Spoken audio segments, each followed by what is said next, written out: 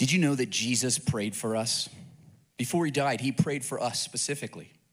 And this is what he prayed in John chapter 17, verse 20. John 17:20, Jesus said, my prayer is not for them alone, speaking of his disciples. He said, I pray also for those who will believe in me through their message, that's us, that all of them may be one. Father, just as you are in me and I am in you. Jesus prayed for us. And he prayed something specifically, didn't he? That we be one, united, undivided. And when you look at the early church, right at the beginning of Acts, it looks so good, man. They're sharing everything. If somebody has a need, they sell some property, give their money to the person in need. Everything is great. It's kumbaya. So what happened? Are we one today? I think the church has never been more divided. Never been more conflict. Never been more interpersonal conflict and conflict between churches and between denominations. By one estimate today, there are over 45,000 denominations in our world. Did you hear me? 45,000 denominations. One estimate says that a new denomination is formed every 8 minutes. What? Yeah, what is right? Seems crazy. We're becoming more and more divided. And it's not just with denominations the world over. It's within churches. There are church splits like the one I shared about last week that I experienced when I was a teenager. The church I loved tore in half going to one new church and the other half staying. And what's the worst for me is that my best friend, Ben, went with the church split. And not with me. I lost my best friend, my only Christian friend. That interpersonal conflict we experience is so awful. And some of you have experienced it maybe within a church, maybe from a pastor, maybe just from a Christian friend. And you're like, I thought they'd be friend for life, and look at them now. How did this happen? There's too much division today in the church. I don't think that's what Jesus prayed for, was it? So we're going to talk about that today because we look around at a very imperfect church in our world, even here in Arise Church. It's imperfect. But we've got to do better. We've got to strive to be undivided. So I have a big idea for you guys today, and we're gonna look at 4 different points. But the big idea is this: don't let differences divide. Choose unity in diversity. Don't let our differences divide us. We should be undivided and choose unity in diversity around Jesus, his love, and his mission. So if you're here, we are going to be jumping all over the Bible today. So you have your Bible, that's cool to get it open, but we're gonna kind of be all over the place. If you use the YouVersion Bible app, I have all the scriptures that we're gonna be covering today right in the YouVersion Bible app. You can find the Arise Church Denver event. And in particular, we're gonna learn 4 different points about how we can actually make this happen, to not let differences divide us, but to choose unity and diversity. So 4 things I think we all need to learn so we can get better at this. 4 things that we need to learn. We're going to do it by particularly looking at a man by the name of John Mark. I don't know if you guys have noticed this. I have noticed it very much so. But over the last 2 years since the pandemic started, people now choose their churches based on different things. For a long time, it was based on theology. Like what you believe, you divide up into your different denominations in your churches. Then for a while, it was just like, what church has the best preacher? Best programs, right? That's what it was for quite a while. But over the last 2 years, it's changed. People choose their churches now based on ideology. It's really fascinating. By some estimates, it's almost 40% of people switch churches over the last 2 years because of the ideology. Like, are they a Republican or Democrat? Did they support Trump or not? Did they approve and support vaccines or not? Their position on masks. And that was one of the most difficult things. Like we all experienced okay, they're requiring masks. Should we not have masks? Should we have masks? Okay, now we're reopening. Should we have masks? I had a friend at a big church. He had one giver in his church that had been there 10 years, good friend of his, gave over $100,000 a year to the church. Yeah, we don't have any of those yet. If you want to though, arisedenver.com/give. We're looking for those $100,000 a year givers. But this guy gave $100,000 a year for years. He left my friend's church. Why? Because they said masks recommended. Not required, recommended. We recommend you wear masks. That's too far. Pushing the agenda. Plandemic. He's out. Some of you laugh and some of you are like, yeah, that is why I left that church, okay? $100,000 a year giver, you're welcome to come to Arise Church Denver. We do not require masks anymore. Yes, okay, we got one person clapping for that. Russell Moore, who's a public theologian, works for Christianity Today. He was asked, in our country, how many churches have had to deal with people leaving their church or divisiveness because of these ideologies? And Russell Moore says, I don't know of a single church that hasn't been impacted. 100% of churches in our country have had division because of ideology. Political positions. Thoughts about things like masks or vaxxing or their position on January 6th. Churches are more divided than ever, and we need to do better. Andy Stanley said this. He said, difference is inevitable. Division is a choice. Our nation chose poorly. The church followed suit. I think he's right. Our nation has never been more divided, and we need to provide an alternative to our world. We must be undivided because the world's watching. The world's watching.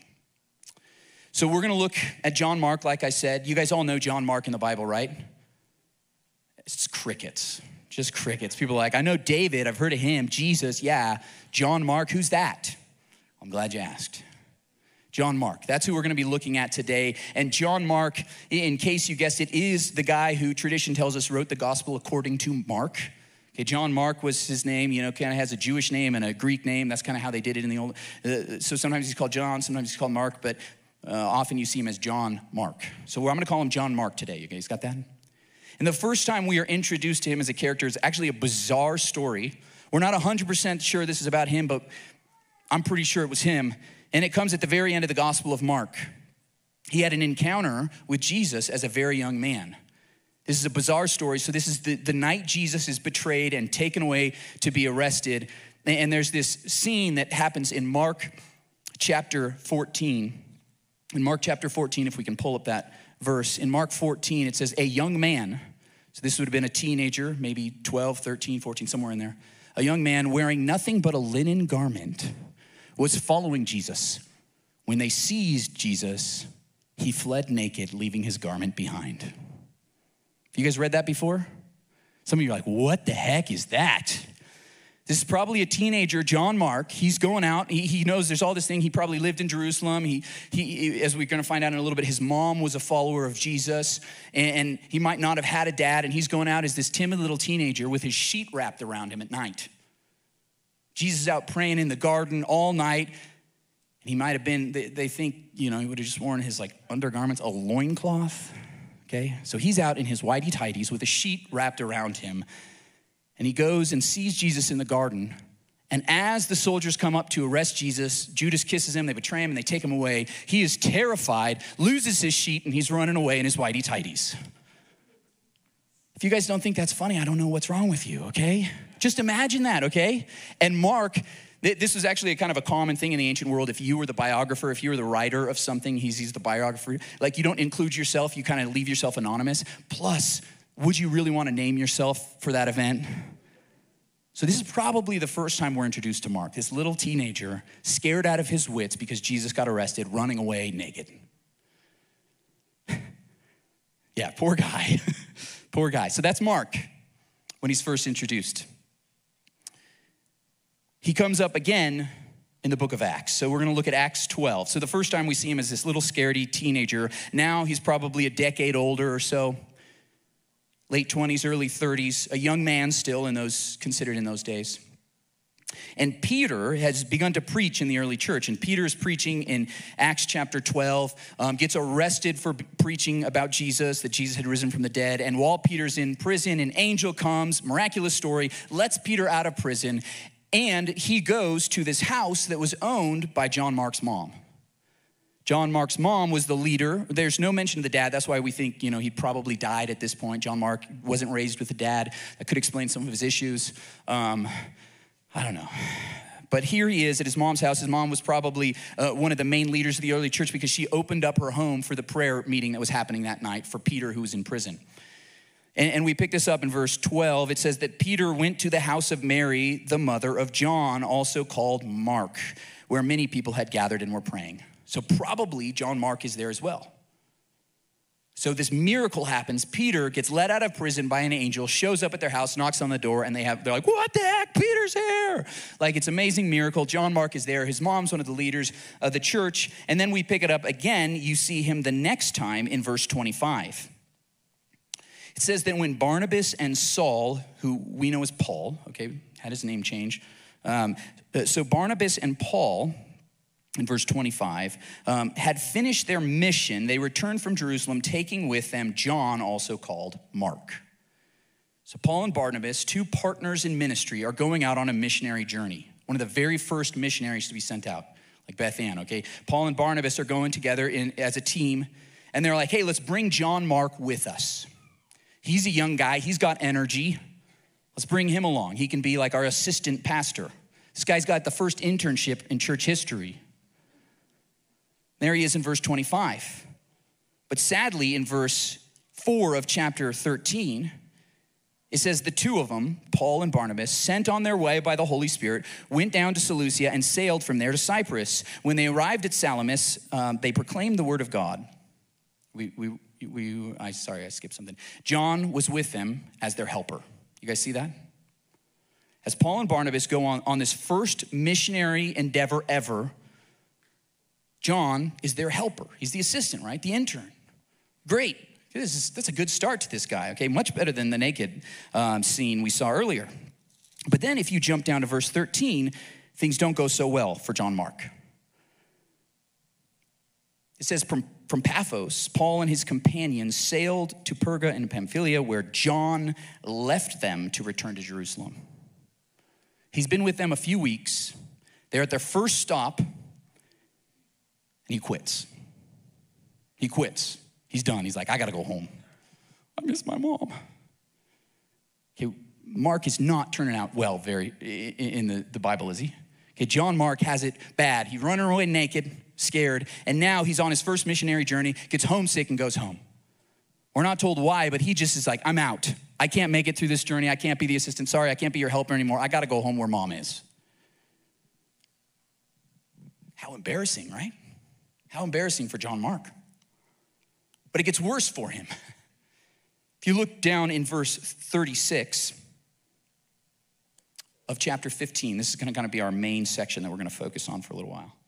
It says in verse 36, sometime later, Paul said to Barnabas, remember these guys are the partners, they're the friends, let us go back and visit the believers in all the towns where we preach the word of the Lord and see how they are doing.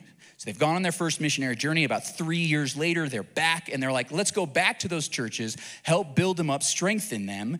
And in verse 37, it says, Barnabas wanted to take John, also called Mark, with them. But Paul did not think it wise to take him because he had deserted them in Pamphylia and had not continued with them in their work. Barnabas is the cousin of John Mark. It doesn't tell you this, but you can read it elsewhere in the epistles. Barnabas is like, hey, we got to bring my young cousin, okay? John Mark may have messed up. He may have deserted us. That's the word they use. Much stronger than he just left to go home. He deserted them when they needed him. Barnabas is like, let's give him a second chance. John Mark, he's a young guy. His dad wasn't around much. Like, let's give him another chance. And Paul says, no. Paul says, hey, this is hard work. It's a difficult journey. Why would we take away bring the guy with us who abandoned us last time? Why would we bring them? And this is interesting. This is probably the first major conflict between two people we see in the church. There was a little bit of a discussion and conflict that happened earlier in chapter 15, but they resolved it pretty quickly. But here, Paul and Barnabas, these partners who had gone on missionary trips together, done some amazing work, are having a fight. Conflict. And it's between Paul and Barnabas. So Barnabas, if you don't know, his nickname is Son of Encouragement. This is the kind of guy you want as your friend, okay? He's an encourager. He's a friend. I need somebody like that because he's always like, come on, you can do this. You got this, Paul. You got it, man. Yeah. Everybody loves a Barnabas. Barnabas is very optimistic, right? Even though his photo right there might not show that. There was a recent video depiction of the book of Acts, and this is Barnabas from that, in case you've ever seen it. So Barnabas, he's like, we got to take John Mark. He's my cousin, so there's a little bit of family drama here. He's like, we got to give him another chance. This is a guy who breathes very much in grace, right? We need second chances. But Paul, who was this hard-nosed leader of the early church, you like that picture of Paul? He looks a little intense, right? Paul was really intense, okay? He had the job of searching out Christians and killing them before he actually became a Christian. Paul is like, this is a tough job to go. We will be in prison. People will try to kill us.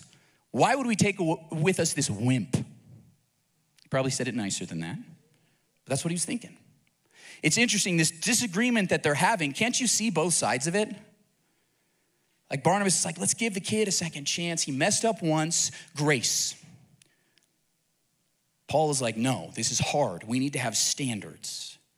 It's interesting here because you can see both sides. This is not a biblical issue. It doesn't even say the Holy Spirit made it clear that this is what they were supposed to do when they fought about it. No. This is how it is in churches. There are so many conflicts over things that aren't biblical things. They're not primary issues. They're secondary, tertiary, minor issues, things that don't even have anything to do with the scripture. I am looking for the chapter and verse on masks. I've been searching all over. So if you can find it, tell me. Tell me. I'm looking for the verse that says you have to vote Republican or you have to vote Democrat.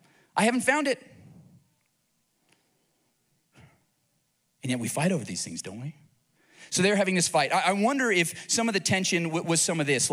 If you can see, there's Paul and Barnabas, but some of their disagreements, if we can jump forward a couple slides, if we can see maybe their disagreement was standards versus second chances. Paul is saying, hey, we've got to have standards for leaders in ministry. He would set that in 1 Timothy and Titus. He's like, if you're going to be a leader in ministry, whether you're going to be a deacon, a servant leader, or if you're going to be an elder or a pastor in the church, you've got to live a life that's an example for others. There are high standards we have to set if we're going to be leaders. And since he's an assistant leader, we need to hold those high standards. But Barnabas is like, give the kid a second chance. Yeah, he messed up. He didn't meet the standards, but we've got to let him try again. It's 3 years later. He's matured. He's learned from that. Can't you see that tension there? Or maybe the tension was between the organization and the individual. This is always a tension in the church. Okay, this individual, we care about them, we love them, we want to focus on this person and help them follow Jesus, but the organization is suffering because they're not doing what they're supposed to be doing. This is an issue we deal with all the time in the church. Oh, don't you care about the individual? Yeah, but they're not doing their job. Can you not fire someone just because they work on church staff? You guys thought about this? I have to think about this kind of stuff, right? There's always that tension between the organization and the individual. What comes first? What's more important? Some of you are like, for sure the individual. Some of you are like, well, no, because the organization has to move forward. Tension still today, isn't it? Maybe the tension was between grace and truth. Paul is like, the truth is, this is hard. If you don't meet these standards, it's not going to work. Barnabas is like, we're all about grace. Jesus loved us while we were still sinners. So who's right here? Who thinks Barnabas is right? Got some hands. Who thinks Paul's right? Some of you are too nervous to even vote, right? Yeah, that's more conflict, right? Why don't you take a side? It's really interesting in the church is that sometimes there are problems to solve. Here's a right, here's a wrong. But a lot of the time, there's just tensions that you have to manage. Which one is it, grace or truth? Yes. We at our church have decided we're going to hold both of them 100% all the time. The truth of what God says and to give grace to people who need it. Always. 100%, both. 100% we're going to care about the individual and the organization. 100% we're going to care about evangelism and discipleship. That's a big one. Should the church reach out to the lost or should they care about the people that are in the church? Yes. Because whenever you go to one side or the other, you're failing something. So you have to hold both, but it causes so much tension, and there's tension all the time, and it causes conflict. So my first point to you guys, my first point is that we need to disagree in love. Disagree in love. You can, should, and will disagree with people in the church, with other Christians. You will disagree. Sometimes you're like, well, it is 100% true in the Bible, maybe. But a lot of times it's not that clear. It's not black and white. It's a tension. So we can and probably should disagree on some things, but we've got to do it in love. And I'm not even saying just don't ever say anything if you disagree. Did I say that? No. They had a disagreement about this. The early church, that perfect early church, they're having this big disagreement about this issue. And I don't think they actually did this very well. So I'm not saying follow Paul and Barnabas' example here, because as we'll see in a second, they didn't do this. But later on, Paul would talk about this. I think he learned from this first conflict in the church. Everything was going great up to this point. Now a major conflict. But this is what Paul writes later to the Ephesian church. In Ephesians chapter 4, Paul says, be completely humble and gentle. Be patient, bearing with one another in what? Love. Make every effort to keep the unity of the Spirit through the bond of peace. In these two verses, he packs so much in there. We've got to be humble because we've got to realize, I might think I'm right, but I might be wrong. Like, can we have at least a little bit of humility? There's been so many times where I thought, I can't believe this person would do it. And I met with them and I asked them like, what's going on? And they're like, that's not actually what happened. I'm like, I'm glad I asked. I've made that mistake before. Have you guys? Glad we talked about it. That's not what actually happened. We've got to be humble and approach it like maybe we are wrong. Maybe this thing that we hold so tightly in our fist, we need to hold a little looser. I'm not saying let go. We got to have convictions. But just hold it just a little looser and say in humility, maybe I'm not perfect and have everything figured out. So be completely humble and gentle. Here's the thing, you might be right, but if you're mean, you're wrong. You have to be gentle. There's not enough gentlemen and gentlewomen anymore. Really, Jesus was considered gentle and humble in heart. That's what he's described as. Gentle and humble in heart. The only time in all the scriptures it talks about Jesus' heart is when it says that he's gentle and humble. Jesus was gentle. He was strong, man. He was tough, but he was gentle with people. He loved them. He had compassion on them. And that's the next thing, be patient. It's amazing how many times I see someone so mad. How could this person in the church do that thing? How could they believe this or hold that political position? And I'm like, it's because they're a baby Christian. Maybe they've never read the scripture about that. Maybe nobody's ever talked to them. Are you going to be patient with them in their growth? Are you going to go to them and say, hey, let's talk about this. Could we read the scriptures together and find out? We have to be patient with people because we never know where they are on their spiritual journey. They can't have every single thing figured out right away. They just can't. It's like, well, they got baptized. Shouldn't they have every sin in their life gotten rid of? Well, do you? No, okay? We're gonna be patient with you. You better be patient with others. I'm serious. And then he says the next thing, bearing with one another in love. Bearing means you say, yeah, you have an issue, you have a problem, I disagree with you or whatever, but I'm gonna come alongside you and I'm gonna help bear the load. I'm not just gonna rebuke you, but I'm gonna say, you're having some issues with that? Well, John Mark, maybe it's because you didn't have a dad around to teach you to have a tough spine. Like I'll be your spiritual dad for you. I'll hang out with you. I'll do that for you, man. Maybe we just need to bear with one another. That's what it takes to have unity. Make every effort. That's what love is, isn't it? That's what love is. It's not easy. It's not easy. Don Carson, the theologian, says, maybe the reason why there are so many commands in the Bible to love other Christians is because it's hard to do. Because it's hard to do. That's why we have to be reminded over and over to love one another, love one another, love one another, love one another. By this, all men will know that you are my disciples if you love one another. It's hard to do because we disagree.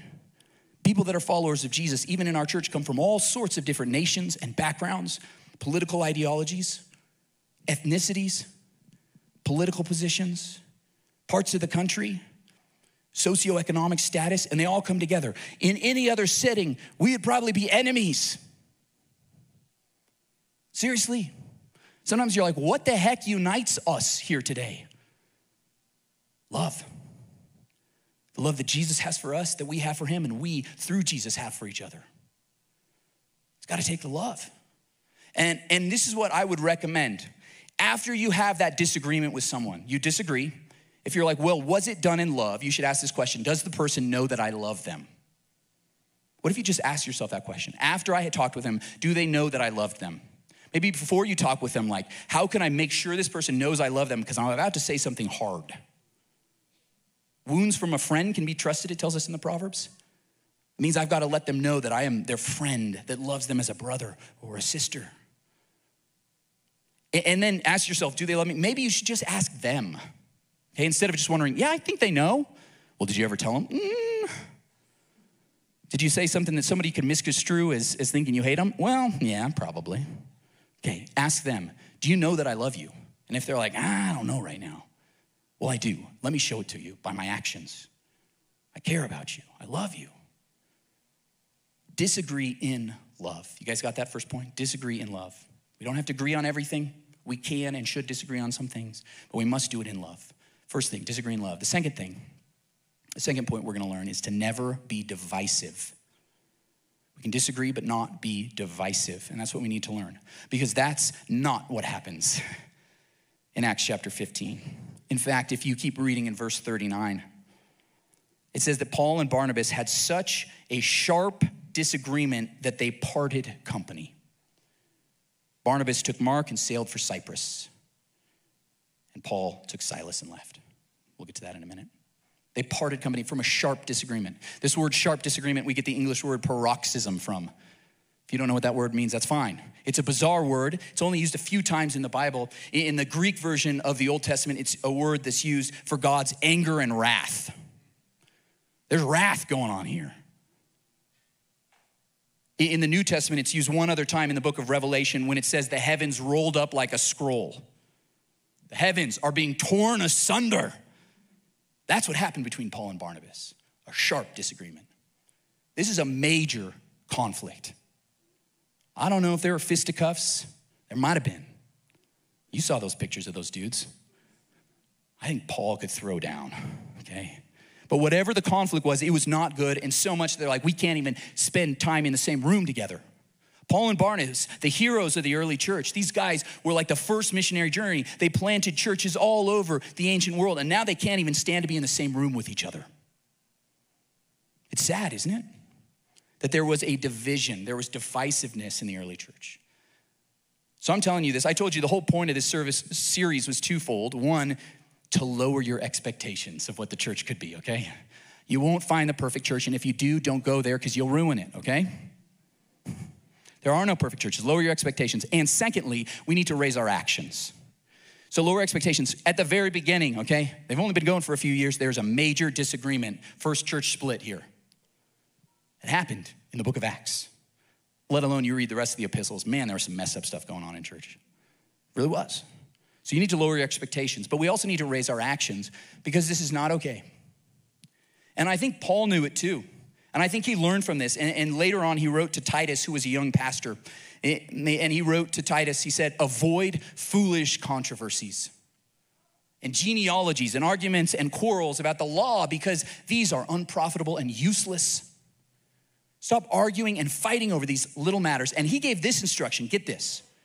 This is a tough word. In Titus 3:10, he says, warn a divisive person once and then warn them a second time. After that, have nothing to do with them.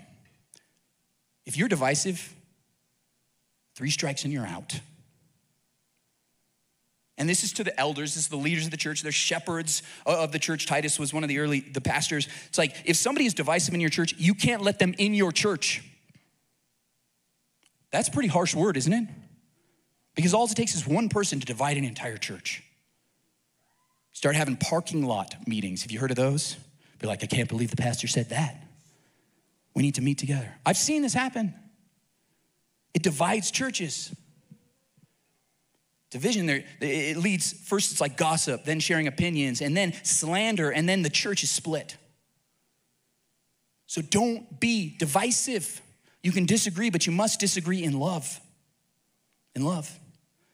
There's a line that we've taken, we use it at our church here when we talk about, we have a 12-point statement of faith. These are the things we believe, okay? But we say this, in essentials, unity, in non-essentials, liberty, in all things, charity. Do you know what charity means? It's an old word for love. On the important things, we're gonna hold firm. We're gonna hold fast.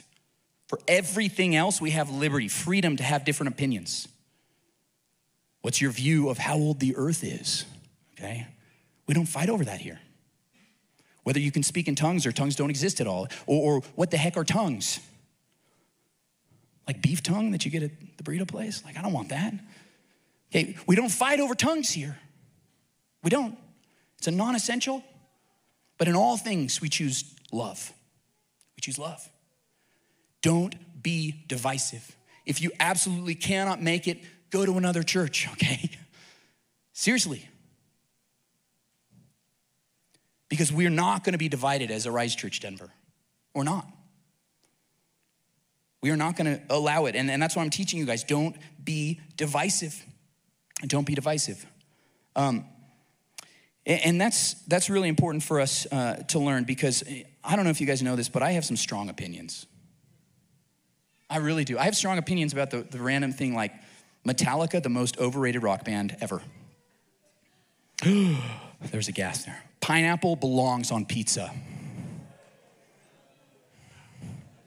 I don't care what Michi's says down the street. Pineapple belongs on pizza. Okay, I have strong opinions about everything, okay? I really do. You can ask the staff, they're like, why are you going on a rant again about which Star Wars movie is best? Return of the Jedi. Ooh, that's an unpopular opinion, isn't it? Some people are like, oh my gosh. We can have strong opinions about things, but we've got to realize you don't hear me preaching about those things, do you? I'm not tweeting about them. I'm not. Because I don't want to be divided over these tiny little things that don't even matter. We just don't do that. And we can't do that as a church. Don't be divisive. Just because even you have a strong opinion about something, if it's not an essential thing, let's not fight about it. Sometimes just keep your mouth shut. Or say it like, it's okay if you disagree with me on this. Like, we don't have to convince everybody of everything all the time. We don't. We don't. And I think that's so important for us today. So that's the second thing we need to learn, is to never be divisive. But the third thing, don't slander, celebrate. Don't slander, celebrate. The word slander, from the biblical word, it just means speak bad. If you ever speak bad about a person, even if it's true, it's slander. Did you know that? Don't speak bad about someone. Instead, celebrate. Instead, celebrate them. It's interesting, they have this huge disagreement. They fight, they split. It's bad. In verse 39, as we continue it, it says that Barnabas took Mark and sailed for Cyprus, but Paul chose Silas and left, commanded by the believers to the grace of the Lord. He went through Syria and Cilicia, strengthening the churches. What I think is so interesting is that they had this major disagreement, this fight, this division. It's sad. It shouldn't have happened. But you know what happened out of it? 2 missionary journeys. And they were just gonna go strengthen churches in one area, which Barnabas and John Mark actually did. But then Paul takes Silas, they go north into modern day Greece and Macedonia, and they actually plant 3 new churches. The church in Philippi, Corinth, and one other church got started because they left. So they don't just go to strengthen churches like their original plan, they go plant new churches. The kingdom of God is expanding. There's an amazing thing that God does.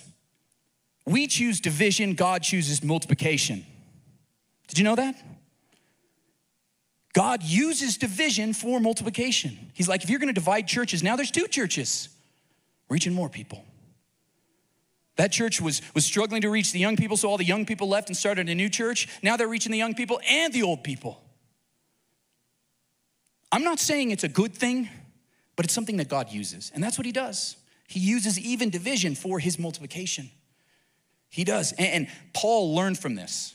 Paul learned from this later, and in the book of Philippians, when he's in prison at the end, he's like, why are we fighting over this stuff? He says that some preach Christ out of selfish ambition. These guys are bad guys. not sincerely, supposing that they can stir up trouble for me. People, while I'm in prison, are preaching so that I will get in trouble. But then he says, but what does it matter? The most important thing is that in every way, whether from false motives or true, Christ is preached. And because of this, I rejoice. Yes, and I will continue to rejoice. I am celebrating because now there's more people preaching the gospel, even though they hate me. Isn't that interesting? Paul gets it now. At that stage later in the game, he's like, man, I wish that division had never happened. I wish there's no division. But since there is, let's just celebrate other Christians, other churches, other denominations. Do you know we can do that? We should do that. We will disagree. And about some things that I think are pretty biblical, and I'm like, hey, no, that's a pretty big issue for me. And for some other person, they're like, yeah, it's a huge issue for me. I can't, that's fine. We can disagree. We can have more than one denomination. I do not think that 1/3 of the world would be Christian today. 1/3, did you guys know this? 1/3 of our world claims the name of Christ today. I do not think that would be possible if there was only one denomination. I don't. Every denomination has a little bit different flavor. They're better at certain things than others. Let's just be honest about it. Let's be honest. Presbyterians, man, they got order figured out. They know how to structure their pastors and their denomination. You look at the Anglicans, they have this really cool ritual service in the order of how they do things. You look at the traditions of the Roman Catholics, like they hold those things strong. And then you look at the charismatics, man, they are praying for healing and seeing way more healing than us. Maybe we need to learn from them. See the Pentecostals praising Jesus with all they got. Like, man, I wish I could do that too. We've got to realize every denomination, every church has something special in it. And let's celebrate those differences. Can we do that? Let's celebrate the fact that Go Church and Journey Point Church are here in Central Park, that St. Stephen's is down the street. Yeah, let's celebrate. We love these guys. Let's celebrate that Red Rocks Church is putting out some killer music on the west side of town, right? Let's celebrate a few more minutes. I'm going a little long. She's like, you're over, man. I'm only on point 3, though. Thank you, Laura. That's like what she's supposed to do for me. Okay, forgive me, Laura. But we've got to celebrate each other's differences, right? Let's rejoice. I want to show you guys something. Do you know what we call denominations? There's like one other thing in our world that we talk about with denominations. Do you know what they are? Money. I want to ask you guys, which one's better? This $100 bill or these 520s? Like, which one's better? Some people are like, well, I want the crisp $100 bill because then I got more room in my wallet. And somebody else is like, I don't need more room in my wallet. I want more bills because then I can spread it around, like it doesn't even matter, right? When we talk about denominations of money, these are different denominations. They mean the same thing. It's like the same value, okay? Denominations in the church, it's still one church. It's Jesus' church. And that's what we believe. So we've got to believe. We've got to celebrate our differences. Celebrate them. And the fourth point, reconcile when possible. Reconcile when possible. Put this money away so I don't tempt anybody. Reconcile when possible.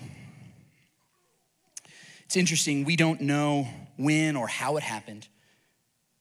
We're not given details, but later on, Paul, when he writes the letter to the Corinthian church, he talks about Barnabas as his equal. He's not mad at Barnabas. They're like, we're both leaders in the church. Paul, who wrote 13 books of the New Testament, is like, Barnabas, he's right up there with me. Equals. And what's even more incredible is what happens with John Mark. In Philemon, Paul writes to this man named Philemon, and he says, Epaphras, my fellow prisoner in Jesus Christ, sends you greetings, and so do Mark, Aristarchus, Demas, and Luke, my fellow workers. We're teammates now. Somehow they had got back together and started working together again. Paul, who had completely rejected John Mark, there's no way I'm taking him, even if it causes a breach of our friendship, breach of our ministry, divisions happening. Paul later is now friends and a fellow worker with John Mark. And then at the end of Timothy, most people think that 2 Timothy was the last letter that Paul ever wrote. He writes to another young pastor, he says, only Luke is with me. Get Mark and bring him with you because he is helpful to me in my ministry. I'm by myself, old, dying in prison. I want John Mark. There's been reconciliation that's happened. Isn't that beautiful? I find that so beautiful. wish we could be told what happened, but I do know that Paul would write in Romans chapter 12, 18, some words for us. He says, if it's possible, as far as it depends on you, live at peace with everyone. Reconcile when you can. Reconcile when you can. And this is so hard to do, but so important. A few weeks ago, I tried to reach out to someone that I hadn't reconciled with. Yes, that's happened to me. Left them a voicemail, haven't heard back. It was one of those like, please don't pick up the phone. I don't know if I want to have this conversation. They didn't, I left a voicemail. I'm still ready. I'll probably take some other steps. Reconcile when you can. It might have taken them years or decades to reconcile. We don't know. But what's really cool is that John Mark actually became the assistant to Peter and probably helped him write the first letter to Peter, First Peter. And we know that historians think that Mark, the gospel according to Mark, was the very first gospel ever written. Mark hung out with Peter so much that he wrote down Peter's account of what Jesus said. The reason why we have the gospel of Mark is because John Mark stuck with it. And I'm so glad there was some reconciliation there. And we should pursue it as well. We should pursue it as well. So I want you to think about, who do I need to reconcile with? You might still be livid at this person. How could they do this? How could they leave me? How could they betray me? Do we need to forgive? Do we need to seek one step on reconciliation? Who's that person that's on your mind right now? How are you going to reconcile with them? How are you going to pray blessing on them? Do you know we're supposed to pray blessings for even our enemies? Just imagine what the world would think if they started seeing this in the church. I mean, already, like, we're the only group that has, people of different ethnicities, genders, political positions coming together. What if we did it like the church over in Estonia? You guys heard about this a few weeks ago. In Estonia, where there's 45,000 Ukrainian refugees coming into that country. The Russian Christians started a new ministry to minister to these moms who don't have the husbands because they're fighting the war in Ukraine. The Russians are ministering to the Ukrainians, and the Estonians and the American missionaries are helping watch the kids because they don't speak the same language. Their countries are at war with each other. They have every reason to be divided and hate each other, and they are ministering, serving, and loving one another. That's what the church can and should do. Imagine if we did that here in Denver. It's really interesting. In John 17:20, I shared you at the very beginning that prayer that Jesus did, and Laura, now you can come on. In verse 20, Jesus said, may they also be in us. I'm jumping ahead. My prayer is not for them alone. I also pray for those who believe in me through their message, us, that all of them may be one, Father, just as you are in me and I am in you. And why? He tells the purpose in verse 21. May they also be in us so that the world may believe that you have sent me. Our unity as Christians can lead other people to faith in Jesus Christ. It's mission critical that we are united as Christians. People are lost and going to hell every single day. And it might be because we have too much conflict in the church. But if, on the other hand, we love each other, even in our differences, then we can reach the lost for Christ. And it's mission critical, it's important. Let me tell you, when we took Canaan to the hospital a couple weeks ago with croup, he couldn't breathe. When we went into that hospital room at the beginning and we're just rushing there, we're terrified, right? Do you know what I said to the first nurse that came in? Are you Democrat or Republican? Of course I didn't, right? Who cares? Because the mission is important. This is so much more important than any of our differences. I just want to know that they're a nurse that can take care of my son, that it's a doctor that can help us. And they did. Thank you, Children's Hospital. You guys are awesome.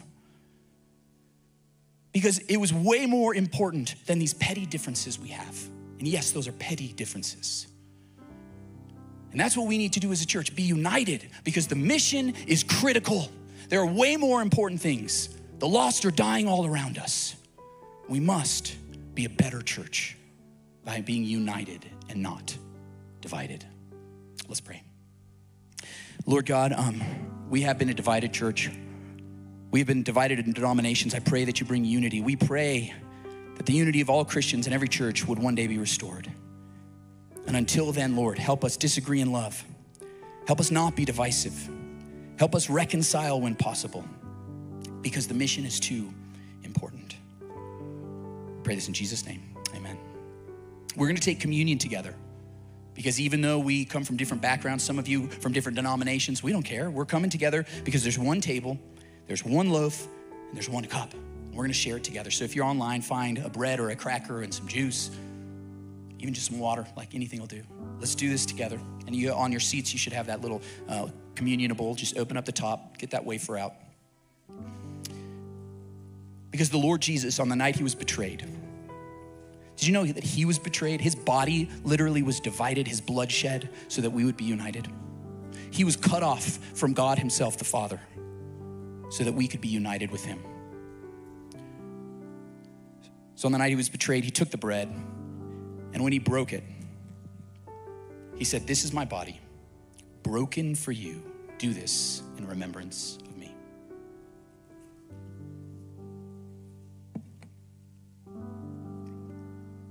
In the same way, after supper, he took the cup, saying, "This cup is the new covenant in my blood.